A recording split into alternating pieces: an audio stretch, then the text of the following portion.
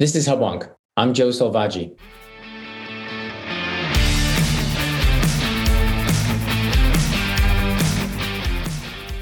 Welcome to Hubwonk, a podcast of Pioneer Institute, a think tank in Boston. For the past 106 years, Massachusetts residents have agreed that a fair state income tax is a flat income tax. Indeed, when voters were given the choice in 5 attempts to create a graduated tax, first in 1962, 68, 72, 76, and 1994, they agreed that any future tax change would fall to fellow Bay State taxpayers equally. This November, a new attempt to impose a graduated income tax will be before voters as ballot question 1, the so-called Fair Share Amendment, which would impose a 4% surtax on income over $1 million. The ballot's supporters have offered voters assurance that the $2.1 billion in new revenue would go to improve the state's education and transportation systems. Opponents of the amendment warn that beyond testing our abiding sense of fairness, a tax on high earners may have many unintended consequences and therefore deserves serious scrutiny. Voters deserve to know if the Commonwealth needs new revenue at a time when its tax proceeds have already far exceeded budget estimates, whether the legislature must use the money to fund education and transportation as promised, who will pay the new tax, and what will be the effect on all of us in the Massachusetts economy when an 80% marginal tax increase is imposed on our top earners. My guest today is Boston Globe columnist Jeff Jacoby, whose column last week entitled Millionaire's Tax, Unwise and Unworthy, characterized question 1 as a terrible proposal. While Mr. Jacoby's readers may be unsurprised by his characteristically jaundiced conservative view of new taxes, they may be intrigued by his words of concern for the amendment's effect on our state's culture. Whereas the debate over the size and role of government had historically equated to a shared burden of cost for all, Mr. Jacoby sounds the alarm over the societal effects of a tax that targets high earners as an act of naked class warfare. Indeed, he quotes the amendment's sponsors that, quote, more than 99% of residents won't pay a penny towards fair share taxes, as Exhibit 1 for his class warfare case. Jeff will share with us his views on the merits of question 1, as well as his concerns about the growing strength of the populist sentiment that scapegoats high earners and sets taxpayers against each other, serving to further shred the fabric of our communities. When I return, I'll be joined by Boston Globe columnist Jeff Jacoby. Okay, we're back. This is Hubwonk.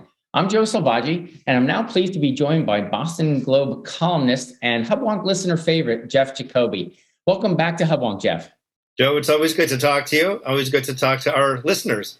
Wonderful. Well, we're going to talk today about an issue that we've addressed in different ways on Hubwonk. It's question 1. Our listeners will face it in the November election. It's sometimes called the Fair Share Amendment. It's an amendment to the Massachusetts Constitution that's been proposed that will impose a 4% surtax on all income above $1 million. You wrote about this in a column this past week, laying out your objections. I think your exact words, you called the tax a terrible idea. You offered a couple of reasons, so I want to develop the idea from there. Let's start with your reasons, and then we'll go a little bit further if we have time and talk about what this means essentially to what you assert is class warfare. So let's start at the beginning and say this is a tax that its advocates say will go to education and transportation, both good things. It may raise as much as $2.1 billion is the original estimate. Let's start with $2.1 billion. Does Massachusetts need $2.1 billion in new tax revenue? Well, considering that the legislature just passed a budget for the forthcoming fiscal year, what was it, $53 billion, I think was the amount? More than $1 billion a week. Far and away the biggest budget in Massachusetts history. You know, I've lived in Massachusetts now for several decades, been following and writing about state politics for most of that time. And I remember when a $20 billion budget was considered shocking. And now here we are at $53 billion.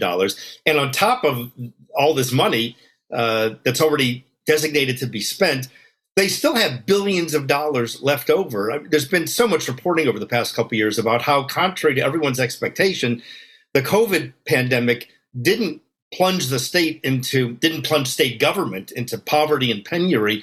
It somehow seems to have resulted in making the state a more lucrative concern than ever before.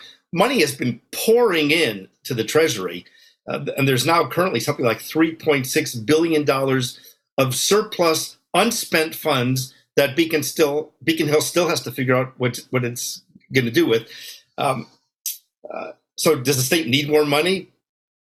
Hell no. The state's got more money than it knows what to do with already. So anyone who begins making a case for raising a tax by saying Massachusetts is in dire straits and it needs to get more tax revenue, right off the bat, they're just blowing smoke.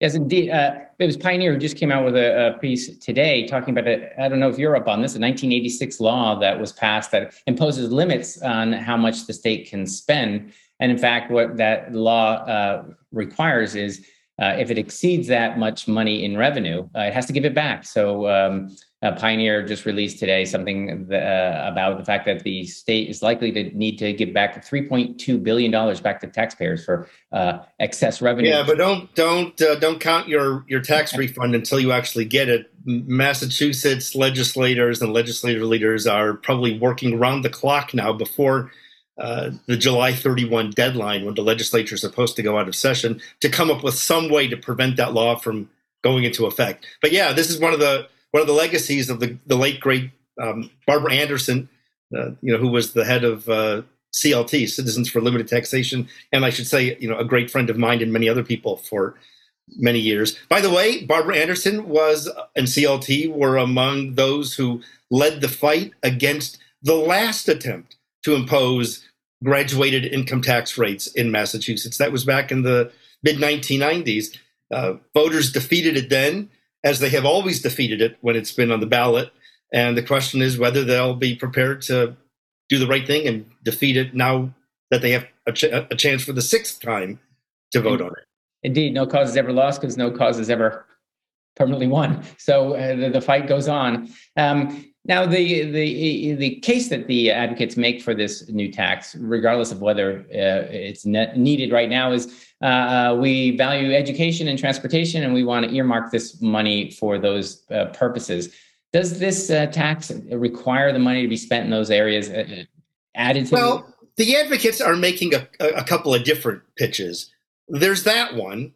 Let's get money for education and transportation, because as we all know, Massachusetts doesn't spend nearly enough on the MBTA and the public schools system, and the public unions that run the MBTA and the public schools. Insert major sarcasm emoji here. Those are such heavily funded operations. They're also making an argument, which I assume we'll also talk about, that there's a fairness question, that there's an equity question, that people who make $1 million aren't paying their quote unquote fair share.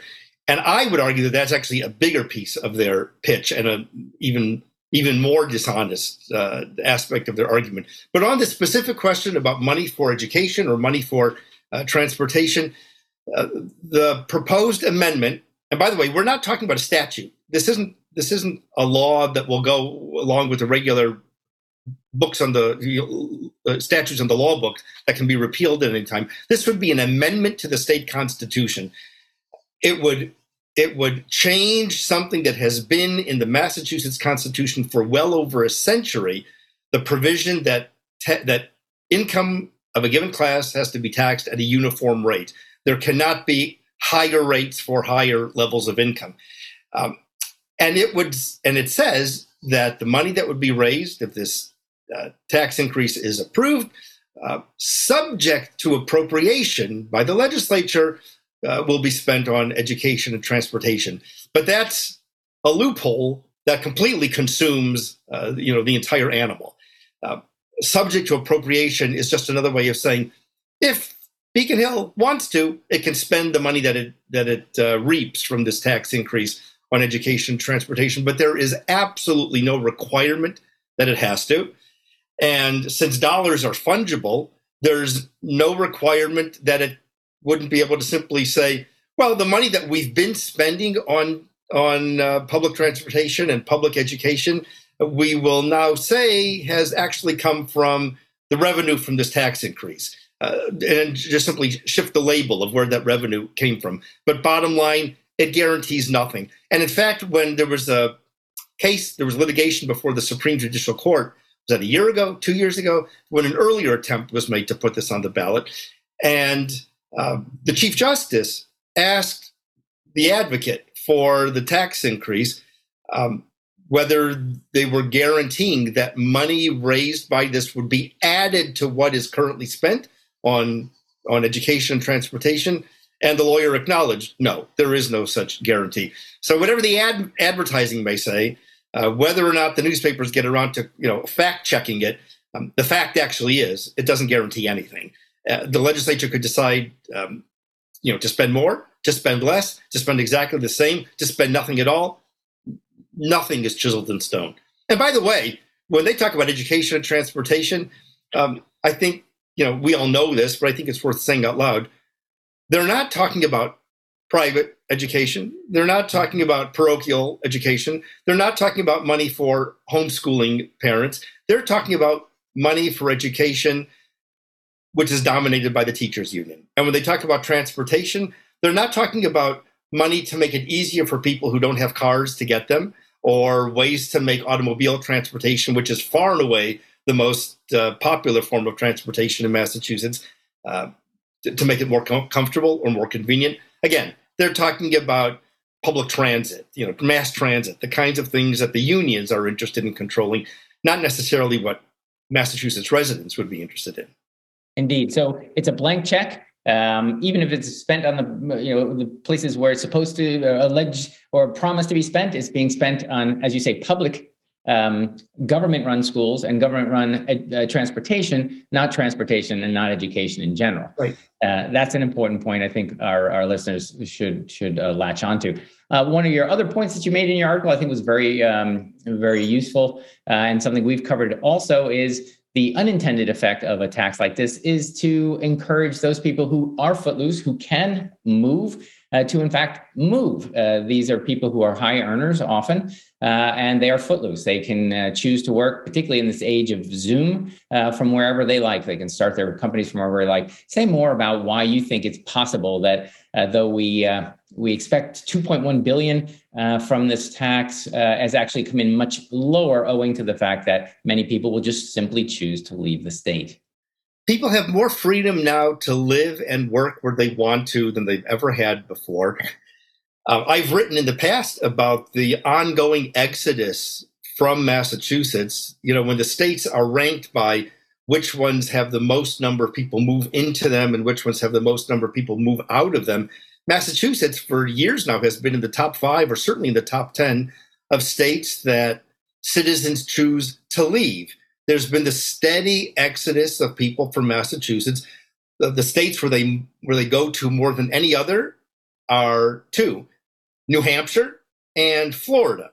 I think something like, I forget what the exact amount is, but I think in 2019, the amount of income represented by the people who moved out was something like $2.6 billion, $2.6 billion of income that otherwise would have been taxable within Massachusetts that left with those people. And if I'm not mistaken, something like 70% of the people earning that money went to either New Hampshire or Florida.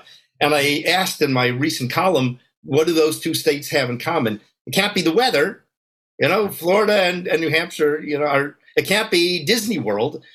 It can't be proximity to Massachusetts because while New Hampshire is just up the road, Florida is pretty far away. What those 2 states have that sets them apart from most others is that they don't tax income. There's no income tax in those 2 states, and only 3 others.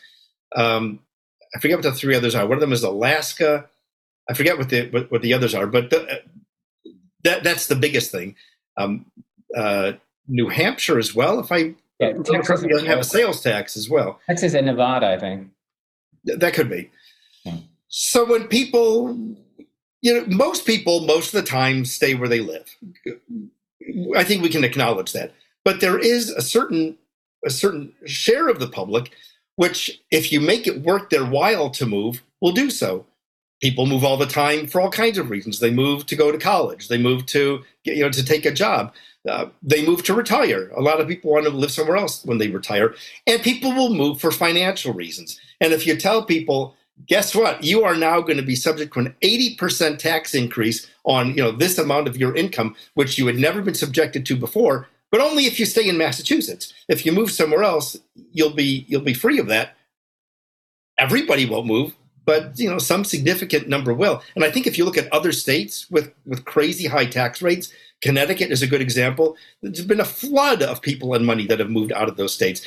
I remember writing one time when I think maybe it was LeBron James. I forget which NBA superstar moved to Florida. I might be getting this slightly wrong, but I remember comparing the tax rates of the state where he had been living to the state that he was moving to. And, that was persuasive to me. If you're going to be reaping those tens of millions or hundreds of millions of dollars, it's well worth it to you to be going to a state where they're not going to take as big a bite out of you. We're not talking about people making that kind of money in Massachusetts. But even still, for some of us, I wish that I were making a few $1 million a year. That would be lovely. And if I were, I would not want to be sharing even more of it with the Commonwealth of Massachusetts. Indeed. So many of my friends on the left believe in things we call them Pigovian taxes, things you tax that you don't want people to do. They think if we tax cigarettes and alcohol, people drink and smoke less, or maybe even gas, they'll drive less if we tax it more. They'll even accept that if we have a 5-cent fee on grocery bags, people will reuse their bags. So 5 cents on a $50 bag of groceries is enough to incentivize someone to reuse a bag. But an 80% increase in income will not encourage them to move. It's, to me, it's very difficult to understand how you can hold those two truths. As Hillary Clinton once said, that requires a willful suspension of disbelief. I mean, to be able to see that taxing cigarettes or taxing alcohol will reduce purchases of alcohol and cigarettes, but not to be able to see that taxing higher incomes will either reduce the amount of people earning those incomes or the amount of people willing to sit around and pay those taxes. I don't understand. People do have a great capacity to believe things that are contrary to fact when it's in their ideological or their financial interest to believe it. But your friends on the left and my friends on the left feel the same way. I don't understand it.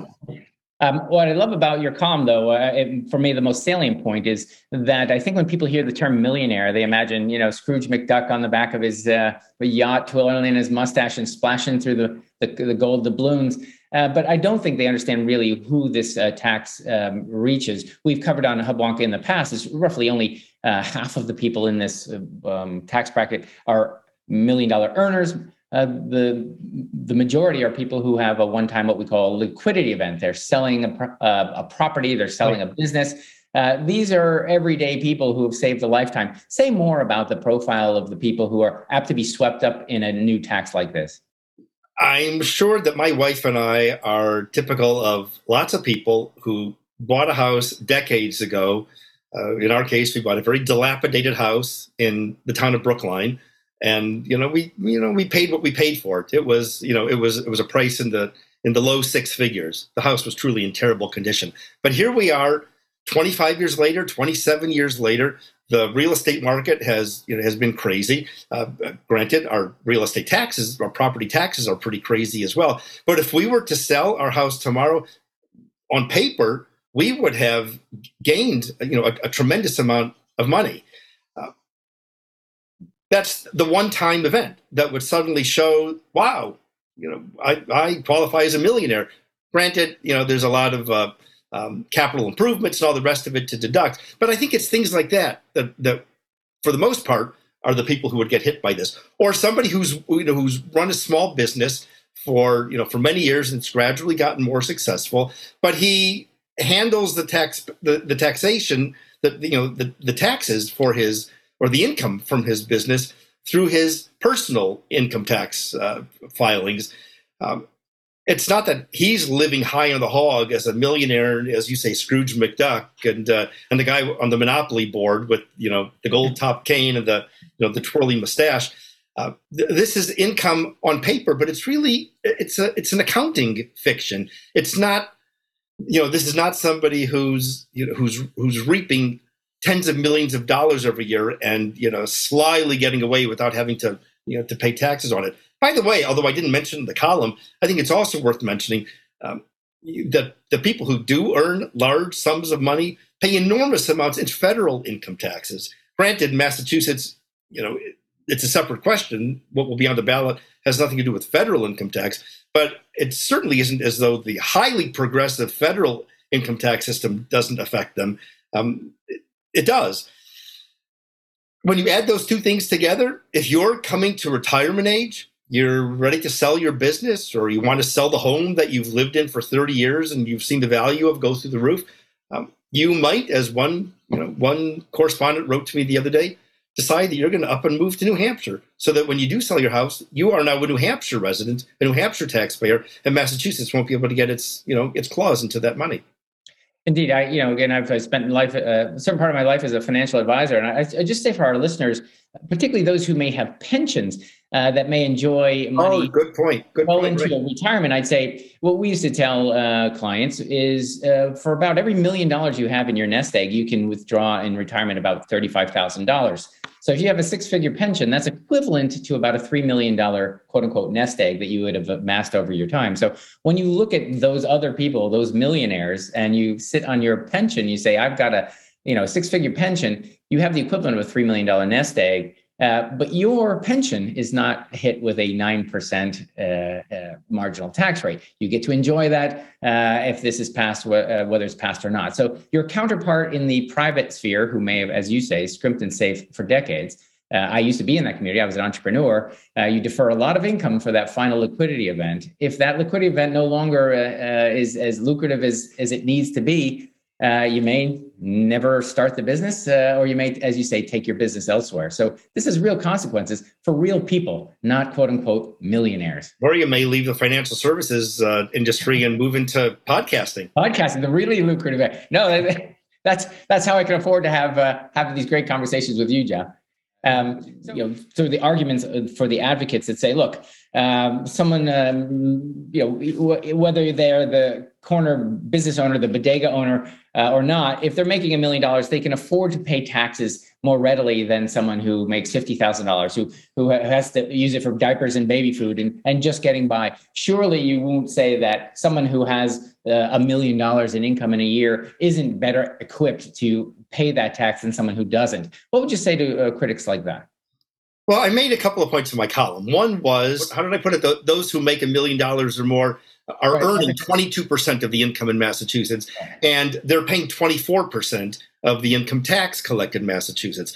I'm not even sure if that includes capital gains, which Massachusetts taxes at a much higher rate, so that there is a whole separate class of income typically earned by those who are more well-to-do, which is taxed at a much higher rate. But to me, there's a more pressing point, which is that there's something fundamentally immoral about saying you may be paying the share of income tax that the state requires. You may be paying a proportional share from your income that someone who makes much less pays at a much smaller degree from their income. You might even be paying somewhat more than the share as a group than you're actually earning. But nevertheless, you're making more than most people. Therefore, there's nothing wrong with our raising taxes on you. And I just find something deeply offensive about the idea that because there's somebody else who's making more money, therefore it's somehow appropriate to say, to tell other voters, as one of the liberal groups advocating for this thing did in a press release a few days ago, which, by the way, was what prompted me to write this thing. 99% of Massachusetts taxpayers will never have to pay this tax. 99% of you will never be touched by it. We're only going after the 1% or the less than 1%. And this is no different from the argument that we've heard over and over and over again in recent years from the likes of AOC and Bernie Sanders and Elizabeth Warren, the attacks on the millionaires and billionaires. I mean, you can almost hear Bernie Sanders' inflection, millionaires and billionaires. the idea that because somebody has been successful, therefore it's appropriate to whip up public sentiment against them, I always just find so distasteful and so inappropriate, and at a fundamental level, immoral. And really, this is one of the most ancient temptations. The Ten Commandments calls it coveting. To covet someone else's property merely because you wish you had it. That's not an act of. That's not a phenomenon of social justice. That's not a phenomenon of equity. That's a phenomenon of greed and envy and the kind of thing that decent people ought to try to repress in themselves. And just as you wouldn't think it was appropriate to say it about your next door neighbor whom you know well, who happens to have a really nice car, to say that he ought to be willing to let you borrow his car at least one day a week, because honestly, he doesn't need to use it 7 days a week. Just as that would be ridiculous, I think it's equally inappropriate and ridiculous to be saying it about people who, because they've been successful, let's just say that this is about people who make a lot of money, that therefore they're morally obligated to pay a lot more, and we're not morally obligated, to respect their success. The Massachusetts Constitution made a point of saying income should be taxed at a uniform rate, precisely to obviate this kind of mindset, precisely to prevent class warfare, precisely in order not to encourage the majority to run roughshod over the minority. And I think it would be a great mistake for us to back away from that. I tend to agree. I think this is a political move known time immemorial, that nobody wants to pay more taxes. So any politician who advocates higher taxes doesn't keep his job very long. So he quickly learns, if I divide the electorate into groups and tax only one portion of the electorate each time, I can win by getting the favor of the majority who are getting the benefits and not paying the taxes. So that's an unfortunate, that's I think a political reality. What you're saying, I agree. You talked about at least a few deadly sins involved here with this particular tax. But for my money, I think it's a natural human emotion to be envious. But it seems to me un-American. I think we had historically celebrated people who take chances and succeed, and something's creeping into our society that's changing that. Well, my example of the person making relatively low income having a higher marginal propensity to spend, they need to buy food and gas. A higher income person has a higher propensity to invest and save. And that's ultimately where all our prosperity comes from. Americans work hard, they historically work hard. But the real reason we're a prosperous country is not because Americans work harder than people in other places in the world. It's that we invest better, we take more risks, and we get rewarded for those risks. So I think ultimately the golden goose is there. I think most Americans appreciate, we don't want to demonize our risk taking. I hope you're right. When you say most, I would have agreed with you for sure.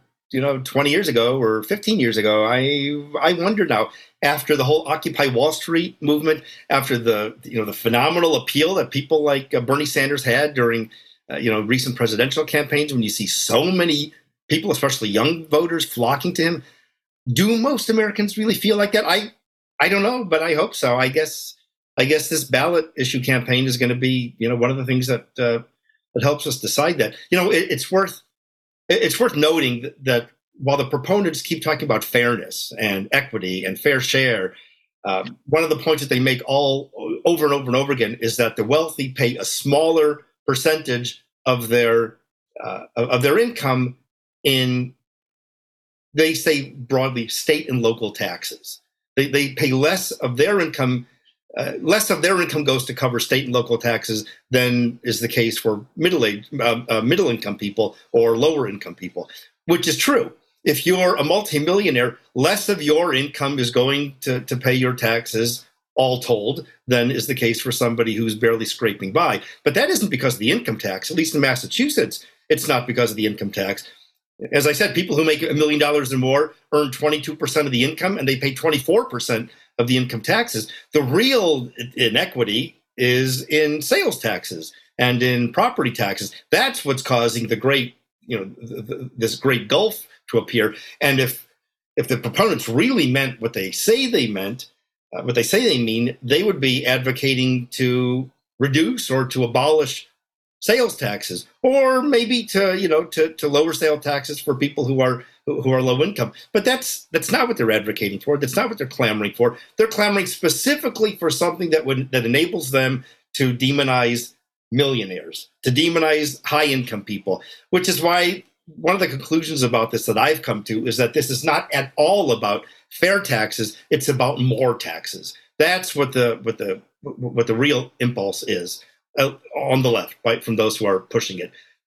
They're not interested in a fairer state. They're interested in a state in which more tax revenue is collected, which they can then use for whatever purposes they want to use it for.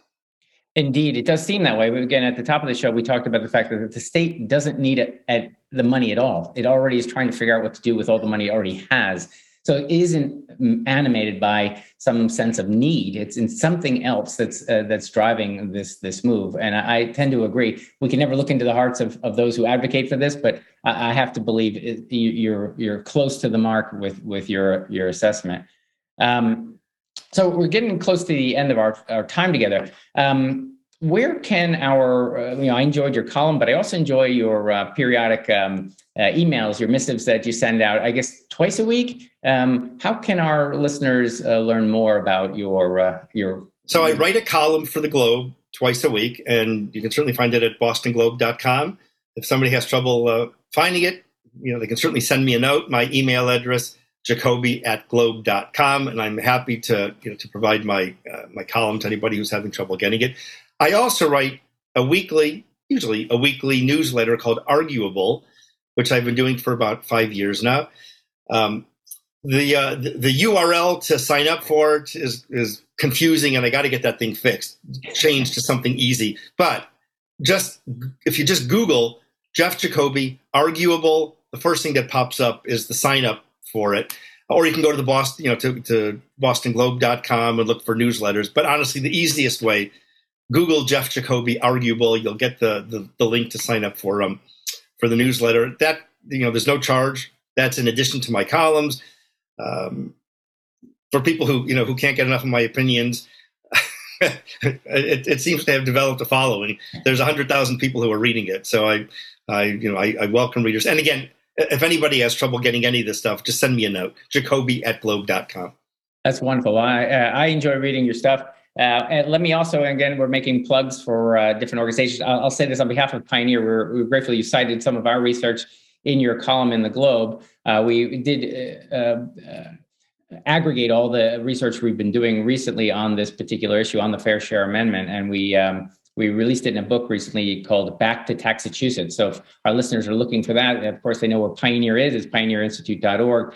Let me also say, our listeners, perhaps those on the left, might take a step back and say, "Oh, sure, you guys are free marketers. No matter what the issue, you come down on the side of free markets." And I'll just say, I'm going to editorialize here and say, my advocacy for free markets is not that they make the rich richer.